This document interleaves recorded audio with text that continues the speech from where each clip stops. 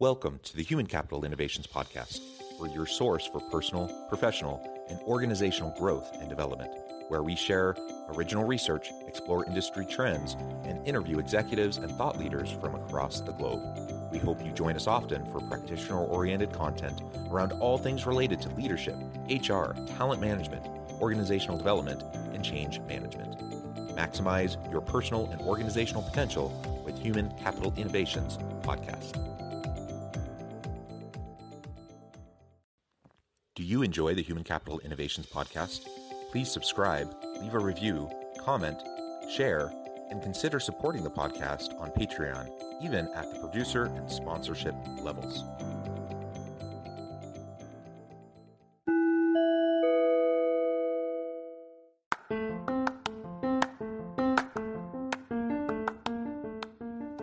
Welcome to the Human Capital Innovations Podcast. In this HCI podcast episode, I talk with Jotham S. Stein about his new book, Negotiate Like a CEO, How to Get Ahead with Lessons Learned from Top Entrepreneurs and Executives.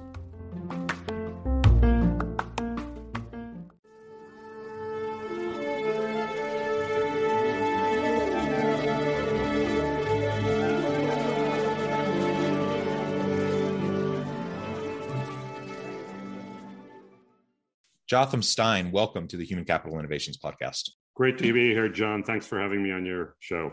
Yeah, it is a pleasure to be with you today. And I'm really excited to talk about your new book, Negotiate Like a CEO, How to Get Ahead with Lessons Learned from Top Entrepreneurs and Executives.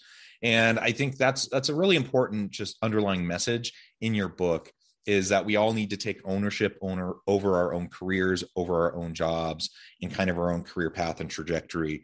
And it would be really nice if organizations that we work for proactively try to develop us into future leaders and help us generate and develop the competencies and capabilities that we need in our careers. That would be really nice. And I, as an HR professional, an OD and change management consultant, that's something I advocate for in organizations. But the reality is we can't count on that.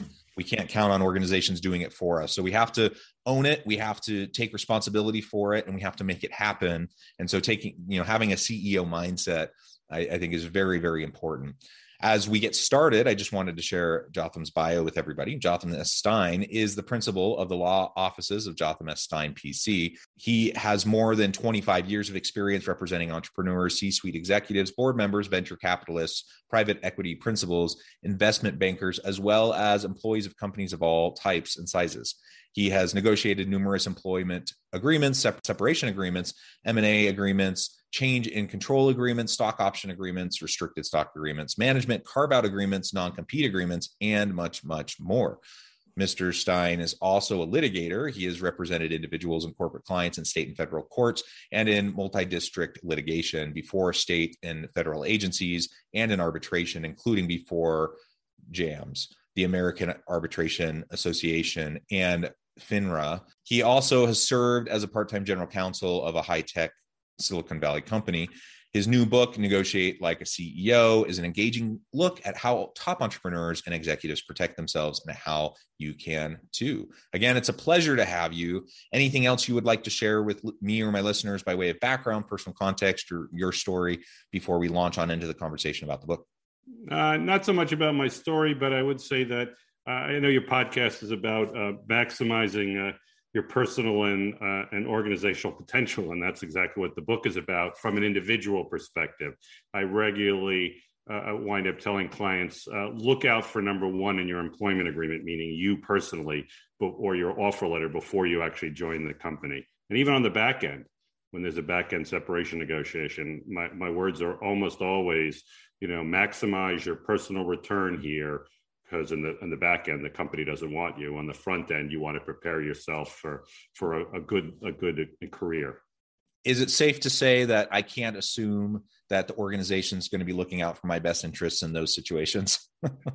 It's safe to say that 100% of the time. Yeah, absolutely. Absolutely. So you have a tremendous amount of experience in all these forms of agreements, as well as litigation. And obviously, that can feel daunting to people. I have to admit, in organizations, when I feel like there's an overly compliance-based culture where it's very legalistic, and where people are always, one way of kind of a crass way of saying it is people covering their butts. That tends, in my mind, to not be the most high engaging and innovative, psychologically safe kind of an organizational culture. Yet it's a really common culture. And so I wonder what your take is on, like, how do you strike the balance between just the grim reality of you got to look out for yourself and you have to make sure that you're covering your bases, as an employer, as an employee, as a leader, but you also want to make sure that people feel like they have the space to experiment and to iterate and to learn and to grow. And sometimes that means, loosening the reins a little bit. There's a tension there, and I'm wondering what your general take is on that. There definitely is a tension there, but my view is you maximize your personal return in your deal with the company, whether it's on the front end as an offer letter or an employment agreement, or on the back end, and that frees you to do what's necessary at the company to help build the company. And whether that's to operate in this organizational morass, which many very mature companies are, where they can't do anything without 6 people being at a meeting. And you always have to worry about who is trying to, stab you in the back so that they can move up the organizational ladder. Or it's at a startup which is the opposite end of the spectrum, where people are doing much by the seat of their pants, if you will. And you have to be free there as well. So my example in terms of negotiating like a CEO is multiple times in my career, when I've had CEOs, I say, do not get on that plane and start working for that company until you get your deal done personally. So then you're free. Number one, you're free to then operate the company day to day as you want to. Because if the board doesn't like what you're doing, they'll fire you, but you're protected. That's the major theme in the book. And so once they get on that plane, if they were to do that, and I've had that happen, by the way, and plane can be metaphorical. I mean, going to work, right? Sometimes it's on a plane to go someplace. Once that, even a CEO at a CEO level or at a C-suite level, if they get on that plane and start working, there's often months and months and months before they actually get their deal done. And sometimes they don't get every one of their, everything they've been asking for or want to negotiate, even get negotiated or done. So that's the way, if you're protected in employment, whether it's a one-page offer letter that you've protected your equity or some severance or medical payments, if that's important to you for COBRA, or a 20-page employment agreement where you're protected. Once that happens, then you go into an employment. If you have the tensions like you're describing, if you have the politics with a small p, not a big P, a small p, where you've got to figure out what every unit is doing and you can't do stuff because somebody else may complain, or you're at the startup or a mid-level company, then you're free to act because you've essentially have your own insurance policy in place. You've protected your downside personally so that you're more free actually to reach the potential for the organization. I like that. That's the way I see it. Yeah. And I have to admit, I tend to be a trusting person. I like to give people the benefit of the doubt. I like to think that they have the best of intentions. I would say maybe I'm just a naive, optimistic person, but I would say, generally speaking, most people want to do well by others. Most people want to have integrity and live up to their word and such. But I have to say, I've been bit in the butt several times in the past, just because things that we were very clearly agreed upon, even over email, but certainly spoken, and hadn't been finalized yet in a formal document. We move forward in good faith, recognizing there was an agreement, and then they balk, they change the agreement, they end up you feel like you're thrown under the bus a little bit. And that's happened to me several times. I've seen it happen to other people several times. Again, I'm probably just being naive about how I approach that, and other people would say, well, business isn't personal, whatever. But the reality is you do have to make sure that you get things in writing. You do have to make sure, even when you think everyone trusts each other and everyone has the best of intentions, people's memory fades, people's understanding of what was agreed upon may fade over time.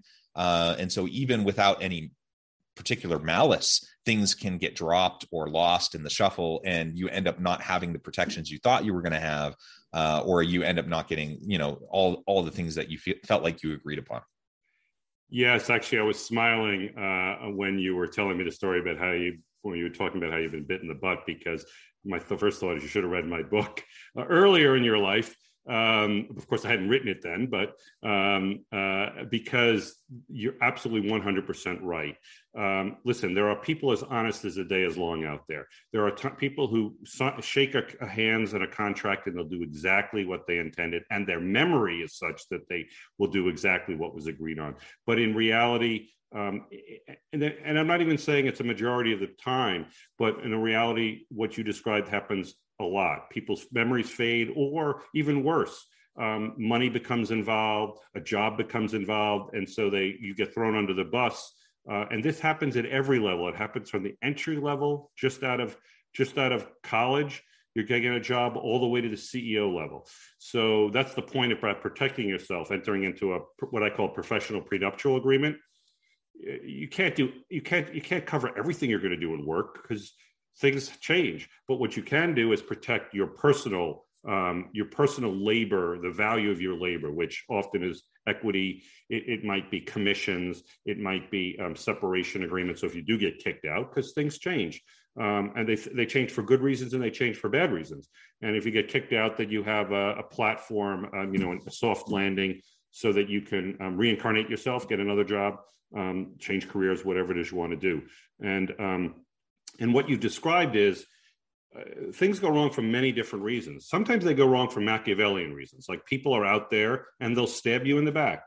And that's to get a promotion, to protect their job, because they're afraid, frankly, because they may want your equity. They may want your stock. So they in the startup world, you get fired because somebody else wants your stock. But it also happens with no malice at all. People's memories fade, as you described, or there's some psychological, I'm not a psychologist, but psychologically, people believe certain things that happen in time because either they want to believe it or that's the most recent information they have. And so they would actually pass a lie detector test. When you know that 2 years ago you agreed on X, they would testify and they'd believe, and they'd pass a lie detector test that actually what you agreed on was Y, which is throwing you under the bus. And they would be honest about it. It's just the way the mind works.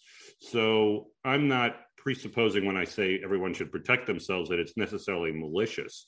Right. It could be totally well intentioned, but it happens. Yeah. But regardless of intention, it happens. And so exactly. you do have to be careful. And I like how you're framing this. And again, you're not framing it, in my mind, it's not really a fear-based framing. You're saying, let's do this. Let's get it out of the way. Let's make sure that we have the agreements in place, that everyone's on the same page. We can hold each other mutually accountable, and then just get it out of the way so you can do your work and not worry about it. Right? Exactly. Listen, and all of the concepts in this protection is get it out of the way. And if you've been acting in the best interest of the company, although the company may decide they don't want you anymore for any number of reasons, you get your protection, you get your insurance. And I can describe what that might be. And if you've done your best, if you've done something really wrong, you've embezzled, you shouldn't get anything. And that's the way contracts are written. There's something called cause, and the employee wants the executive or the entrepreneur or the new employee wants to narrowly define cause. And of course, the company wants to make it so broad that everything is cause. But that's a sort of another discussion. But the issue is get it out of the way, your personal protection. So if you don't have to worry at night, you're doing the best job you can, and you know that if you get terminated, let's just use equity, you'll have a year of acceleration, or you'll have all the acceleration of your equity. So then you can go out and do your job without the worry all the time that you have to look behind your back. I mean, you're going to look behind your back anyway, because that's the natural way of doing things, and nobody likes to get fired. No matter how secure you are, it's a wrenching experience. Even for people who want to get fired because they have great employment agreements, it's still tough on that day, right? But at least you can be free in the organization to do what you believe is necessary. Otherwise, what you have is, particularly mature organizations, people don't even try to create. They don't even try to innovate, because it could be such a downside to them that they figure, okay, we'll just go along. Or they innovate at this level when they should be trying to innovate at this level. I mean, Right. Yep. Well, good. So I think you've given us a good framing for the book and really even, the main purpose of the book. But I'm wondering if there's anything else you'd like to share in terms of just why this book, why now, what inspired you to write the book in the first place.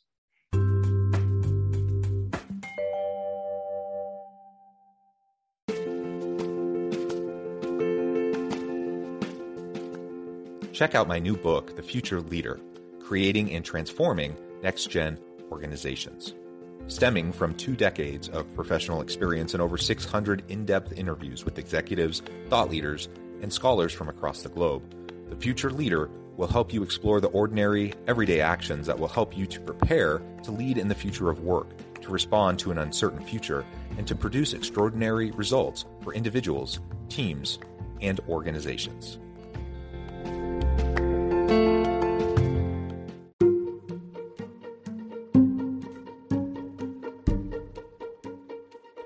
Welcome to the Human Capital Innovations Academy. Courses, micro-credentials, and certificates to upskill and reskill for the future of work. All HCI Academy courses, micro-credentials, and certificates are designed, developed, and delivered by award-winning and internationally renowned scholars, educators, thought leaders, executives, and practitioners. Our courses, micro-credentials, and certificates will help you make your mark on the future of work and make an immediate impact in your organizations.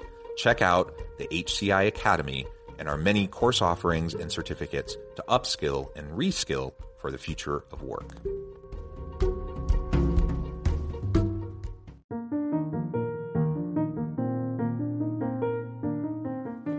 Check out our new weekly LinkedIn newsletter, Alchemizing Human Capital, exploring industry trends via original research and interviews with executives and thought leaders from across the globe. We look forward to having you join us.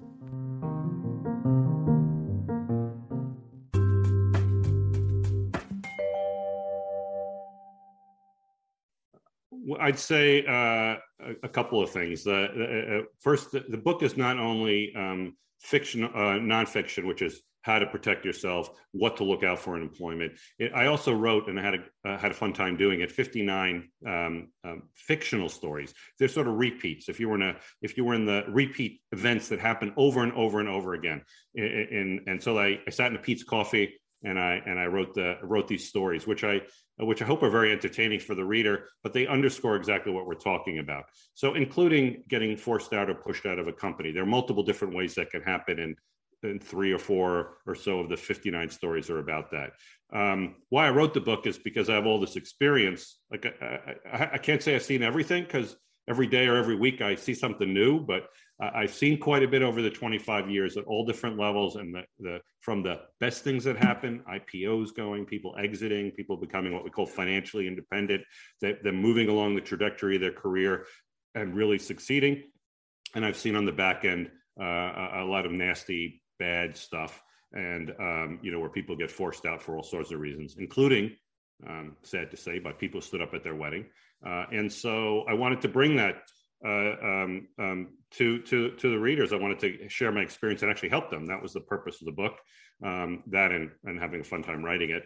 And one of the fascinating things about employment is, as you must know from your career, looking at it from the other perspective, is that it's so much part of our lives. We spend so much time in a job and in our career and in protecting our family and doing what we do all day. And yet so many people, most people don't know much about the employment dynamics, what happens, why you would need an offer letter, what the company's interest, for example, in broadening the definition of causes, what good things can happen in an organization and what bad things, and how to read the tea leaves. And sometimes reading the tea leaves means you know that you're not going to succeed there no matter how much you try in this organization. So best to get out and find a new job.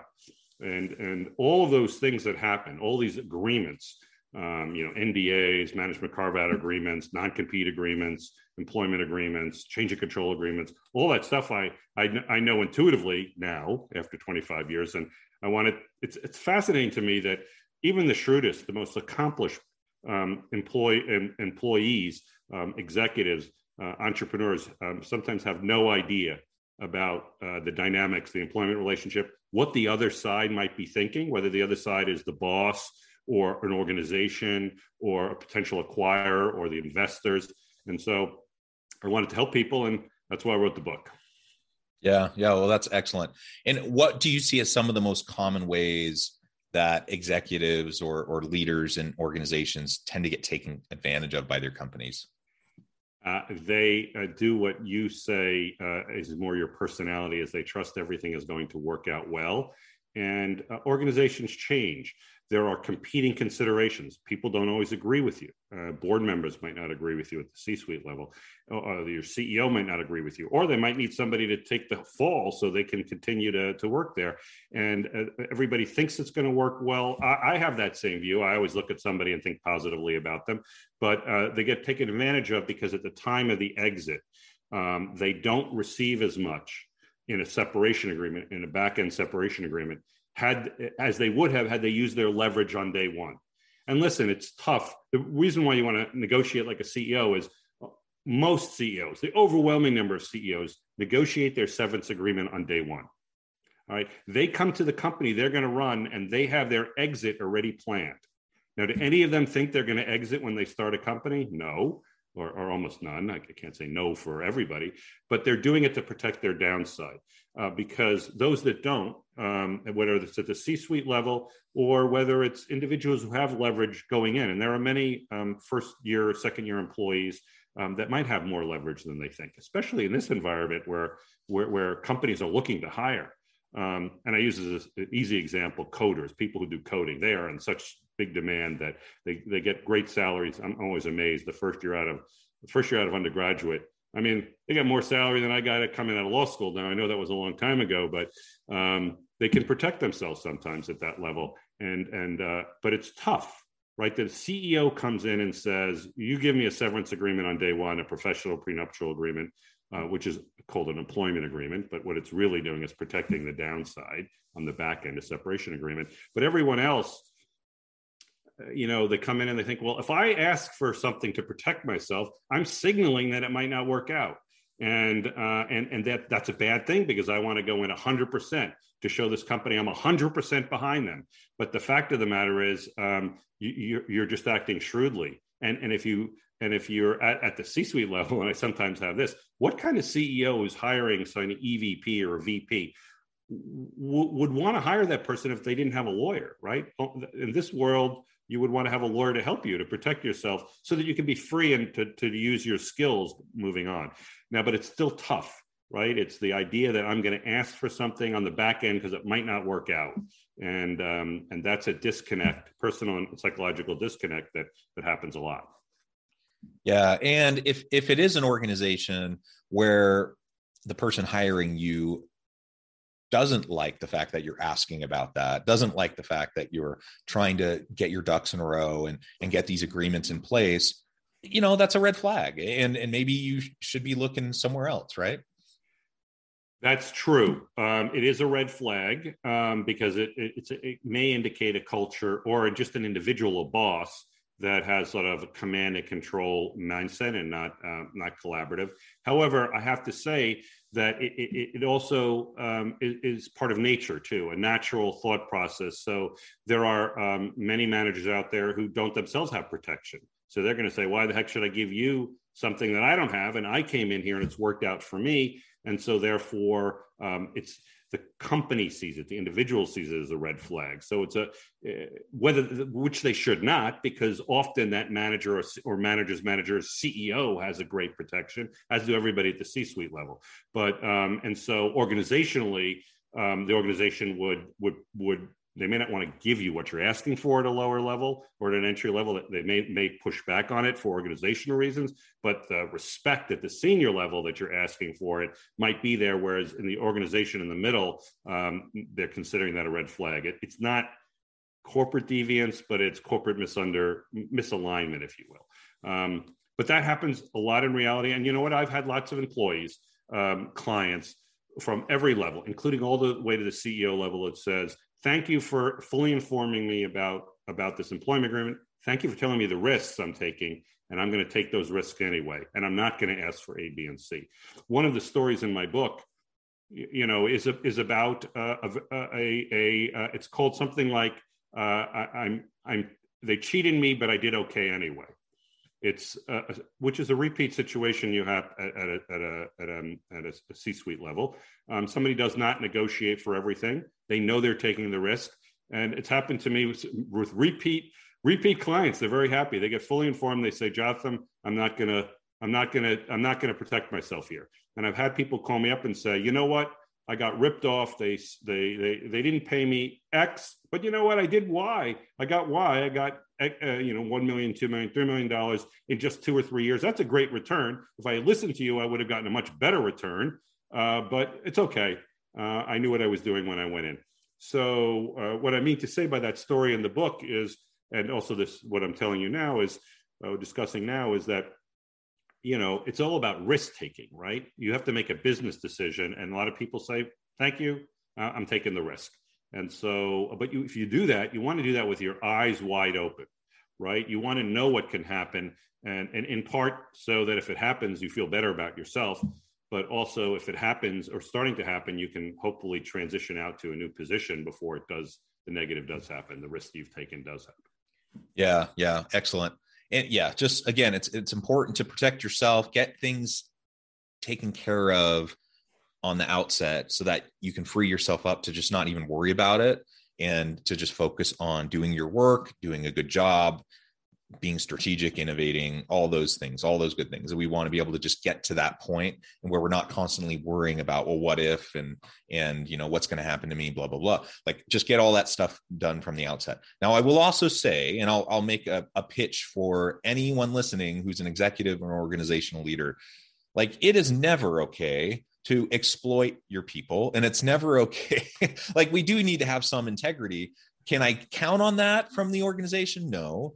So that's why we need to have protections in place. But let's also do right by our people. Let's not exploit them. Let's not take advantage of them. Let's not try to get away with doing as little as possible. But rather let's really treat people as though they are valued. If we believe they're important to our organization, let's show them that we value them, and let's honor agreements, and let's not look for loopholes and try to find ways that we can throw people under the bus. So that's maybe this utopian ideal world that I'm hoping for at some point in the future. I also recognize the reality. And so that's why we need to make sure that we're keeping ourselves safe. And ultimately, let's just get things in writing. And that way both sides are happy and both sides can move forward in good faith and make sure good things are happening.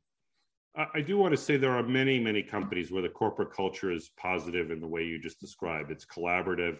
And even when they come to terminate an employee, they treat them well. And there are many mature companies that do that way. And there are many even startups that work that way. People, it really depends on who the managers are in the corporate culture. And there are some companies that are sort of in the middle.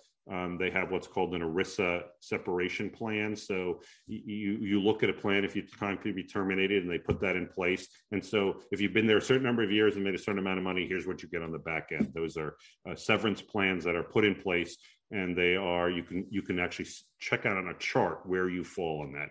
And there are some that do that, give beneficent good exit packages for everyone, because they want to have that kind of corporate culture.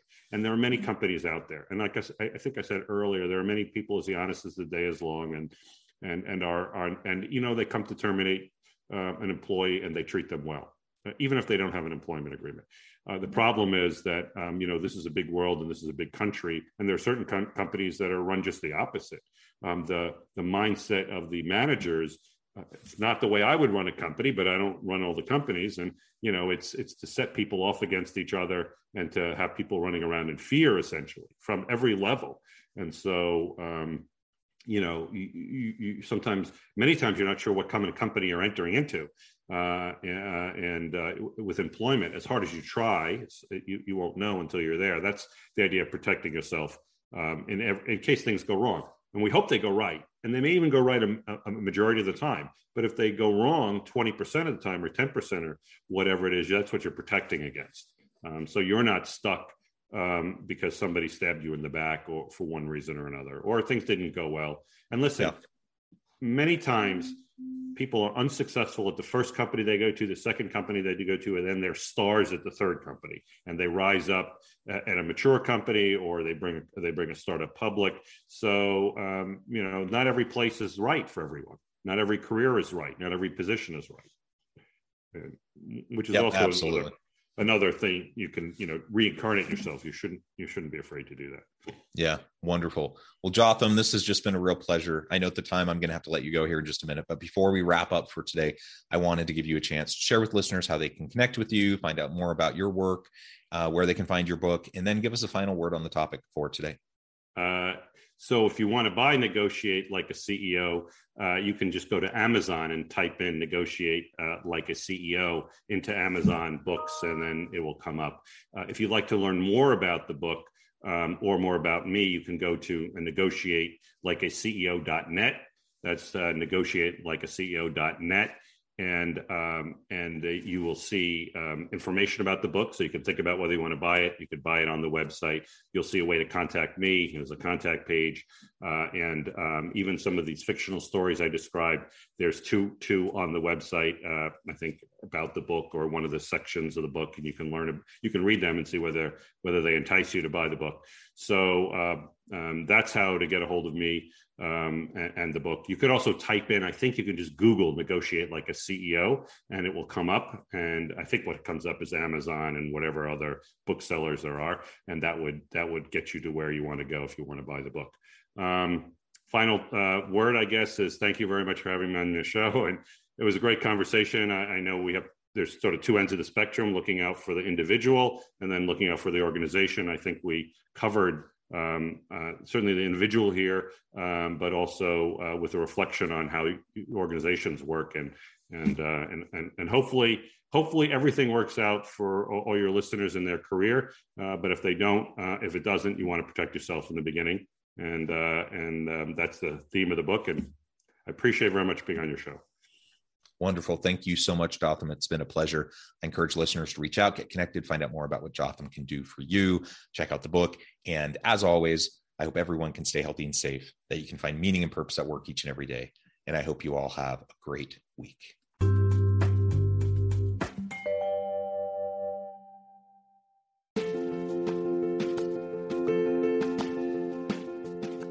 Bluer Than Indigo Leadership, the journey of becoming a truly remarkable leader. Early in my adult life, I learned about an Asian proverb that translates as bluer than indigo.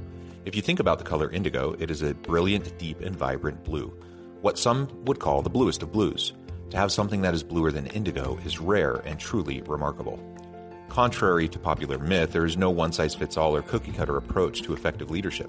There is no silver bullet, no secret sauce, no go-to model that will solve all of your problems. The truth is, great leaders have all had their unique strengths and flaws, and have all had to discover and then pave their own distinctive path in their life's journey to fulfill their leadership potential. Bluer Than Indigo Leadership will help you discover your own path and explore those ordinary, everyday actions that will help you respond to an uncertain future and produce extraordinary results for individuals, teams, and organizations.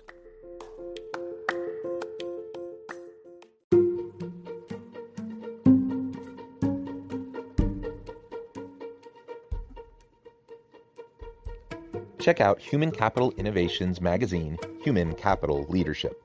Human Capital Leadership is a free, interactive e-magazine with the mission to help individuals, leaders, and organizations find innovative approaches to maximize their human capital potential. We publish issues quarterly in August, November, February, and May. Take a look at the latest issue and let us know what you think.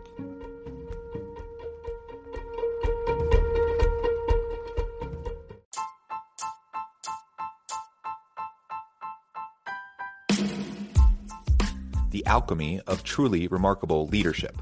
Ordinary, everyday actions that produce extraordinary results. Consider how the nature of work has shifted over the past 50 years. With increased globalization, rapid technological advancement, and the shift in economic composition, the average job of today looks very different than the average job of 50 years ago. What will the jobs and organizations of tomorrow look like? Moreover, what does this all mean for organizational leaders?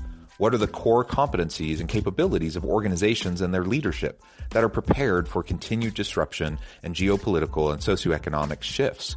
Regardless of what the future holds, increasingly, leaders need to be socially minded, data-driven, decisive, champions of talent, and disruptors of the traditional notions of leadership, teams, organizations, and work. The Alchemy of Truly Remarkable Leadership will help you to explore your own leadership competencies and capabilities and consider ways to apply and implement them into your workplace and personal life.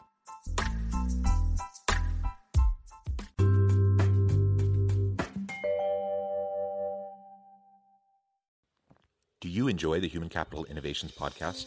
Please subscribe, leave a review, comment, share, and consider supporting the podcast on Patreon, even at the producer and sponsorship levels. Thanks again for joining us for this episode of the Human Capital Innovations podcast. I hope you stay healthy and safe and that you have a great week.